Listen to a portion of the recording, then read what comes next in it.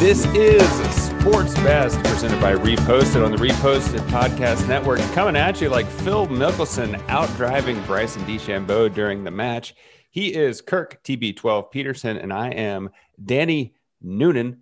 Have you played golf yet this week, Kirk? I feel like you play 3 times a week, but maybe I'm overestimating your dedication.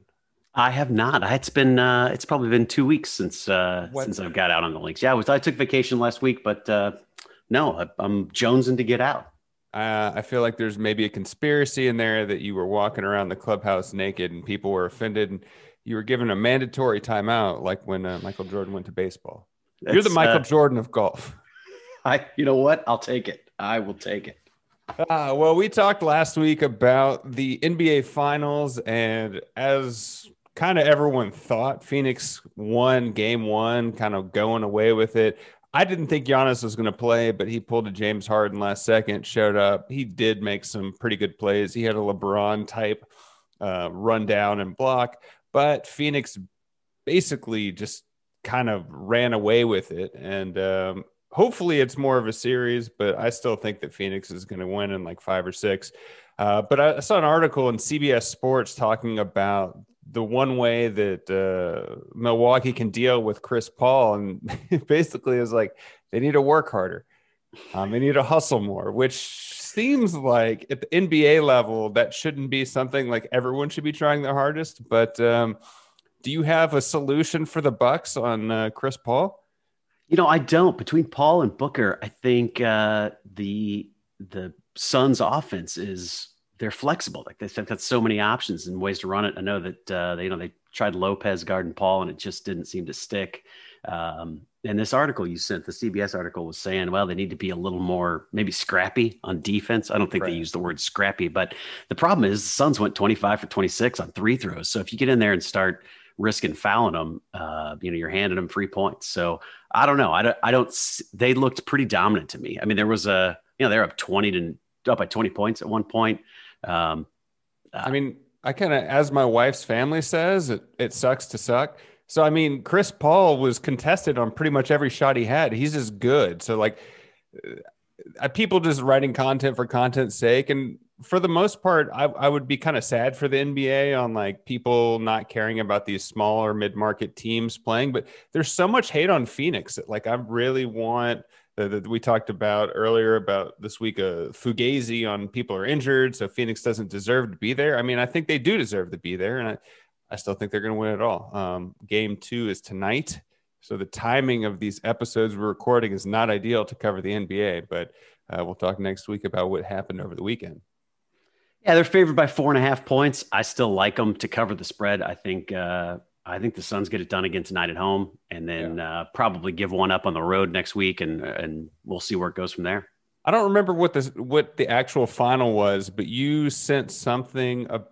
You had a bet with Larry on the Bucks. Who was it? Someone to cover, and I was like, no, they're going to win. It was Atlanta. You're like, oh, I like Atlanta, like plus 6.5 or something. I was like, no, Atlanta's going to win, and they won by like 15. Yeah, I took a little money off your partner there. Yeah, they won by but that's a good win for me. That was a walk away win. That was nice. Hey, staying in the NBA and the Suns, you talk a lot about Chris Paul, you get Devin Booker. I don't think Jay Crowder gets a ton of coverage, but people are saying he may be the NBA premier role player. Do you know much about Jay Crowder? I mean, he's just kind of bounced around the league, and he's kind of been just a good utility player. I don't know if we're going to call him a sixth man. Is he at that status where you call him a sixth man, or is he a utility player? Yeah, or the role player, which I think depending on who you ask is specific role, or is it a guy coming off the bench? I mean, everybody's got their own definition for these terms that they throw around, but for sure, I mean, he came out of Marquette, he went to the Cavs, the Mavericks, the Celtics, back to the Cavs, the Jazz, the Grizzly, the Heat, and now with the Suns. I mean, he's been around the league, famously did his salsa dance in front of LeBron as they knocked them out in the first round. But I like this guy. And I think this was kind of what I was trying to get to on Tuesday was I think the Suns are a sneaky good team because they've got a solid base, decent bench. I mean, these guys don't get a lot of airtime. They don't get a lot of, jersey sales, and they're not putting up a lot of points, but it makes the team hard to deal with. Right. And I guess kind of with Crowder, everywhere he's gone has been like a pretty successful team, and better to be lucky than good. Kind of like the Mike Trout, Shohei Ohtani role. Like they're the best, but who cares? And Jay Crowder keeps winning. I thought it was interesting. The Suns gave him a 3-year, $10 million a year deal, which like in basketball terms isn't that much, because max NBA deals are for this year, the most you can get paid is a little less than 33 million. And that made me go down the rabbit hole of like what other sports are. So MLB, Mookie Betts has the highest contract in 2020 at 27 million. The NFL doesn't have a max deal, but the highest right now is Patrick Mahomes at 21 million. And the NHL, way far behind, highest player is Austin Matthews, I think of Toronto. He made $16 million. So it's kind of interesting that this $10 million from someone just sitting as a civilian be like, oh, he only makes 10 million, but I'd like to make $10 million this year. I wouldn't mind. What do you think that's mostly driven by talent, ability to win games, or how much does fan draw / ticket sales, that kind of stuff come into play in those decisions? Are they totally linked? I mean, I bet you it is linked to some extent, but I think it would be more of like a 5 to 10% of how much you're going to get paid. Like, I don't know if they're counting on Jay Crowder jersey sales being like, we're going to pay you 8 million, but like, we're going to sell so many units. I think it's more of like, if you're winning, they're going to go. I think it's just, there's so much money, TV money in the NBA that they're just, NBA is the most valuable professional sport league right now. And so they're passing it out like candy. It's kind of like when you're up at the poker table or you're up just in general, you're tipping everybody out. So that's what the NBA is a drunk guy at the poker table, I think. Well, yeah, we got to get some of that sweet NBA money. I know they were looking for like in-house psychiatrists, and I was trying to talk my wife into go to work for the the Warriors, because they were hiring for in-house psychiatrists, trying to get in touch. Did you submit her CV for her? I thought about it, but I opted against it because that seemed like a breach of trust. It probably would be. Well, I had talked about before the NHL Stanley Cup Finals had started, it was the COVID versus the non-COVID, and non-restrictions seemed to prevail, and the Lightning won 1-0 over the Canadiens on Wednesday night, giving them their back-to-back Stanley Cup titles, Stanley Cup trophy, Stanley Cup Cup. Anyway, they're good on them. Tampa Bay won. COVID restrictions are bad in Canada, but I like that CBS had reported on it, saying the Lightning are the first team to go back-to-back since the Penguins in 2016. I feel like 2016 wasn't far enough back to say the first team to go back-to-back since. Like, that was pretty recent. I feel like it'd have to be the 80s, maybe the 90s to say that. But, I mean, Tampa Bay is good. Happy for Florida. Why not? They were, the last two games were significantly closer. I mean, it went into overtime in game 4, but I turned on game 3, went to the fridge to get a beer, and I came back and Tampa was up 2-0. I mean, that's not an exaggeration. It was like the first few seconds of the game, they were up 2-0. They just looked absolutely dominant the first 3 games. Obviously lost in overtime in game 4, and then won it last night, 1-0. But yeah, I saw an article about like talking just about Tampa in general and how they handled their salary cap. There was some like controversy over how that happened, but this article was written before, like maybe after game 2, and they're like, Tampa Bay will win the Stanley Cup later. Like, it was obvious from the jump that they were going to win it all. So I think that's exciting. Was hockey a big deal for you growing up, or like were people playing hockey in St. Louis? We did a little bit of street hockey. No, but not. There weren't a lot of people playing ice hockey. Definitely big hockey town for following the Blues. So I went to a bunch of Blues games as a kid. I remember growing up, I knew one person that played, and just like there weren't many ice rinks in Dallas. And I remember he would have to go, they'd go at like 5 or 6 in the morning. It's kind of like people trying to get swimming would have to start really early. But the Stars won it, I think, in 2000. And after that, there's this huge boom of rinks being built, and I'm guessing that hockey is a bigger deal. So probably in Tampa Bay, there's people like jumping on the bandwagon, and maybe there'll be an influx of younger players coming out of Florida, which is kind of a crazy thing to think of. Yeah, we've got some family friends that have a 9-year-old girl that plays hockey, and yeah, they're going to like driving to San Jose at 9 p.m. to get ice time. Like you just can't get on an ice rink. You know, in honor of our missing comrade Larry Olson, we're going to the Olympic desk. Turns out the Olympics still going ahead, but now they're talking that there's going to be no fans, and this is resulting in some of the bigger name sponsors starting to pull booths and parties. So if you're headed to Japan for the Olympics, you may not be getting bottle service at an Olympic table. To some extent, like I'm curious, people are gonna, as seen by how people reacted in Los Angeles during the pandemic, like people were having massive parties in like April 2020 when it was like the most locked down, and the city or the county of Los Angeles were like turning off power to these houses. I mean, people have a different level of respect for authority in Japan, but there's got to be rogue parties. Like, I don't know if they want to take the mentality of like, hey, if you're going to drink, I want, like you telling your kids, if you're going to drink, have a drink with us with dinner so you can do it responsibly. Now Japan's being like, hey, go rogue, have these underground parties. Like, if there's a will, there's a way. So like, I don't know what this is really going to accomplish. Yeah, I think it's a couple things. One, probably keeping the CEO's face off of TV, right? If he's in the stands, that's going to cause some bad press. And then just not having, while there may be some people getting together in a backyard, you're not going to have the Panasonic hoop shoot set up out on the main Broadway boardwalk out walking into the Olympic Village. Sadly, one of the saddest parts of this is ASIC was getting ready to reveal a 4-meter tall statue of table tennis star, the big Kasumi Ishikawa, which I just think is hysterical that they're going to put this in a warehouse, but that they've got a 4-meter tall That's statue so tall. of a table tennis player. Yeah, I don't know. Who knew that table tennis was a big deal? That's wild. I'm kind of curious, and I don't think there isn't a straight answer because it's convoluted, but like all roads lead to money. What's the cost implications of all of this? Like it was postponed. They're still keeping the branding Tokyo 2020. Like at what point is the IOC or whoever is paying for this? Like you're pot committed, you're putting good money after bad. Like at what point they're losing sponsors, people won't be there. Looking back, they're going to do a lessons learned phone call and be like, should we have done this? And I think it's going to be, I don't know. Was it worth it? I don't know.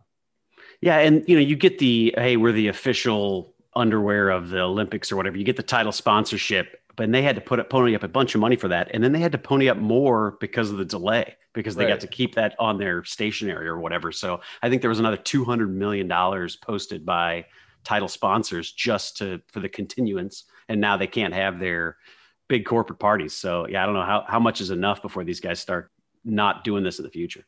Yeah, and we're already creeping up on the Beijing 2020 Winter Olympics. Like, are we thinking that this is going to be washed out by then? I don't know, but all roads lead to money, so we'll see what happens.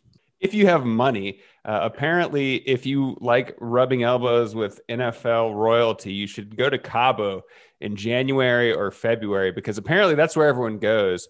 There's a podcast called The Flying Coach that Peter Schrager has, and he had Kyle Shanahan and Sean McVay on at the same time. And they were talking about how when the Matthew Stafford trade was in play on him leaving Detroit, everyone was in Cabo, and it turns out that McVay was at the same hotel as Stafford, and Shanahan was down the street, and McVay pulled one over on him. He's like, hey, nothing's going to happen tonight. Go have dinner with your wife. Half an hour into dinner, he gets a text. So the deal's done. McVay closed. And I love this story. I love that he just like kind of went rogue. All these, I don't know if they're called backroom deals, but it kind of feels like that. And who knew that Cabo was such a destination for NFL players? Maybe it's a new Hawaii. Yeah, a lot of wheeling and dealing. What I like about this too is that Shanahan spends half this vacation like Oppo research on Matt Stafford, watching tape on Matt Stafford, who's been in the NFL since 2009. Like, I mean, I feel like I've seen enough NFL tape on Matt Stafford to make a solid decision. I'm surprised he's digging that deep on a known quantity. Well, you were just on vacation in Hawaii, which I said Cabo's the new Hawaii. Did you do any work while you were there? Hey, I watched a lot of sports, so I'd be ready for this week, baby. Yes. You had to earn that I never paycheck. quit. I had to earn that. I had to earn that sweet paycheck. I don't want to get kicked off the intern team. So yeah, so they go a straight trade, right? Goff goes for Stafford. Yeah, and I mean, we'll see how that pans out long term. I mean, you're getting a younger quarterback in Goff, but Stafford kind of has that better be lucky than good, like a Mike Trout. He's really good, and he's been on the Lions. Barry Sanders. I mean, I don't know. No one's been able to turn that franchise around. Who knows? One day they will. How do you think Garoppolo feels about all this? Like all this, like this is still trickling out. How many ever months later? Like, I mean, I think he hasn't been feeling great just in general. He's kind of he had such promise going to the 49ers, but I don't know. I guess he made it to the Super Bowl, but they didn't win that. They actually talked about that game on the podcast. It was pretty interesting. Peter Schrager wasn't really on my radar, and he's pulling some big names for his podcast. So maybe I need to start checking out the Flying Coach. Are you saying I'm not a big name? Oh, well, you're part of the team. So fair enough. Speaks for itself. He was on what was that guy's name? He was on a podcast, the Pat McAfee show. Pat McAfee railroaded Peter the entire, like he just talked over him a lot. And I was like, you're not a good host. You just like hearing yourself talk. Not to say that he doesn't have a popular show, but he talked too much. Well, there you go. There you go. So college football right around the corner. We're about a month away from fall camp starting, getting a first look at some potential rankings. Starting at number 5, you got Georgia, 4 Clemson, Ohio State, Alabama, and Oklahoma scheduled to be number 1. How do you feel about the college football? You excited it's back? I mean, I think I always talk about when I see a college football ranking come out, I always just do, if it's on my computer, I do a word search for Notre Dame. I know Notre Dame's top 10. Where are they? On this 24/7 sports poll, they come in at number 7, and it's just perennially that way. I was kind of surprised that UNC was so high. Like they're kind of always been a bad program. They're coming in at 12, and Oregon's breaking the top 20 for the first time in a while. They went through their downfall after Chip Kelly left. But it's just, I think college football proves that coaching really matters, and it's just always the same teams. I think Oklahoma is sneaky, just been a great program that you don't hear much about because it's like we're talking basketball, mid-market state. And even in Texas, University of Texas, even if they're not good, it's going to get more draw than Oklahoma. So they're always just kind of sneaking along there, lying in the weeds. Even though they're number 1, I feel like Alabama gets more attention. Do you have any thoughts on, like, do these matter to you? Do these matter? It satiates a hunger for getting back to college football. Yeah. The ones I picked up on, I noticed the Ducks coming in at 19. That seemed, I don't know, surprised to see them at that place. The Gators were low, defending SEC East champs and coming at 27th on this guy's list. And then LSU at 17. I mean, they've got 19 returning starters. I'd have figured they'd have been a little higher on the list, but you know how this stuff shakes out. It ends up that all 5 are the SEC, and we're always wrong. So I don't know, but I like looking at it. I'm excited for college football season, specifically for when LSU starts climbing the charts and we get the Ed Orgeron filibuster. I think that's who it was, the Ed Orgeron filibuster. One of my favorite segments. Yeah, that was one of my favorite segments. I like the callback to that. Yeah, that just popped in my head. LSU. It's just hard for the SEC. I mean, you can just throw any SEC team in the top 25, and who knows what's going to happen because you have to make it through the other side, and that's just a difficult move to make. Yeah, and God willing, we'll make this without the kind of broke up 6-game COVID season nonsense. It feels like it's been 2 years since we've actually had any real college football on Saturday morning. So, also the SEC football was like, hey, fans, come on in. So it's not going to feel that much different. They'll have more games, hopefully. Well, from the Olympics banning people to smoking weed, Kevin Durant does this. Smoke weed every day.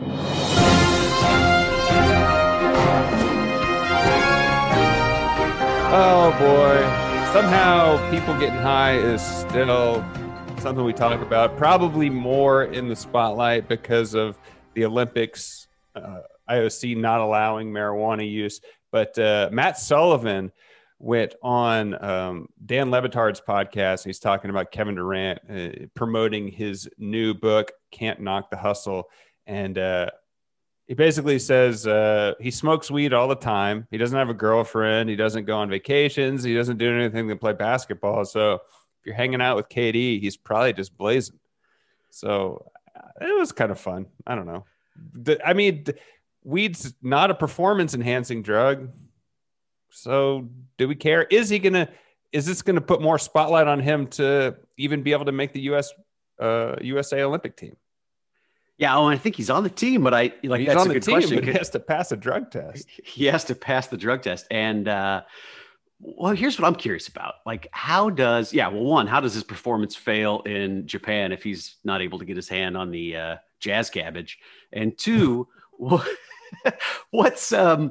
how worried are these guys when they go on the road to a state that it's still illegal? Like, I think they're like rock stars. They're not worried at all. They have a guy say, "Give me some weed." Like, KD's not going on the streets of Tokyo in a back alley being like, "Yo, how much?" Like, someone goes out and does it for. He's got an assistant that does it. What's this called? Pre-meeting. Did you Google jazz? What would you call it? Jazz candy? Jazz cabbage. No, jazz cabbage. Jazz no, cabbage? I did not. It's a term that you use. Like, where'd you pull that from? I've never heard that. I don't know. It's in my it's deep in my lexicon somewhere. No, but I mean, do you think these guys are traveling with it? Because I think it's widely reported that most NBA players are smoking weed and actually playing high some of the time. So are they just traveling with this and nobody's hassling them, or are they? I mean, they're on private jets, so yeah, probably. Yeah.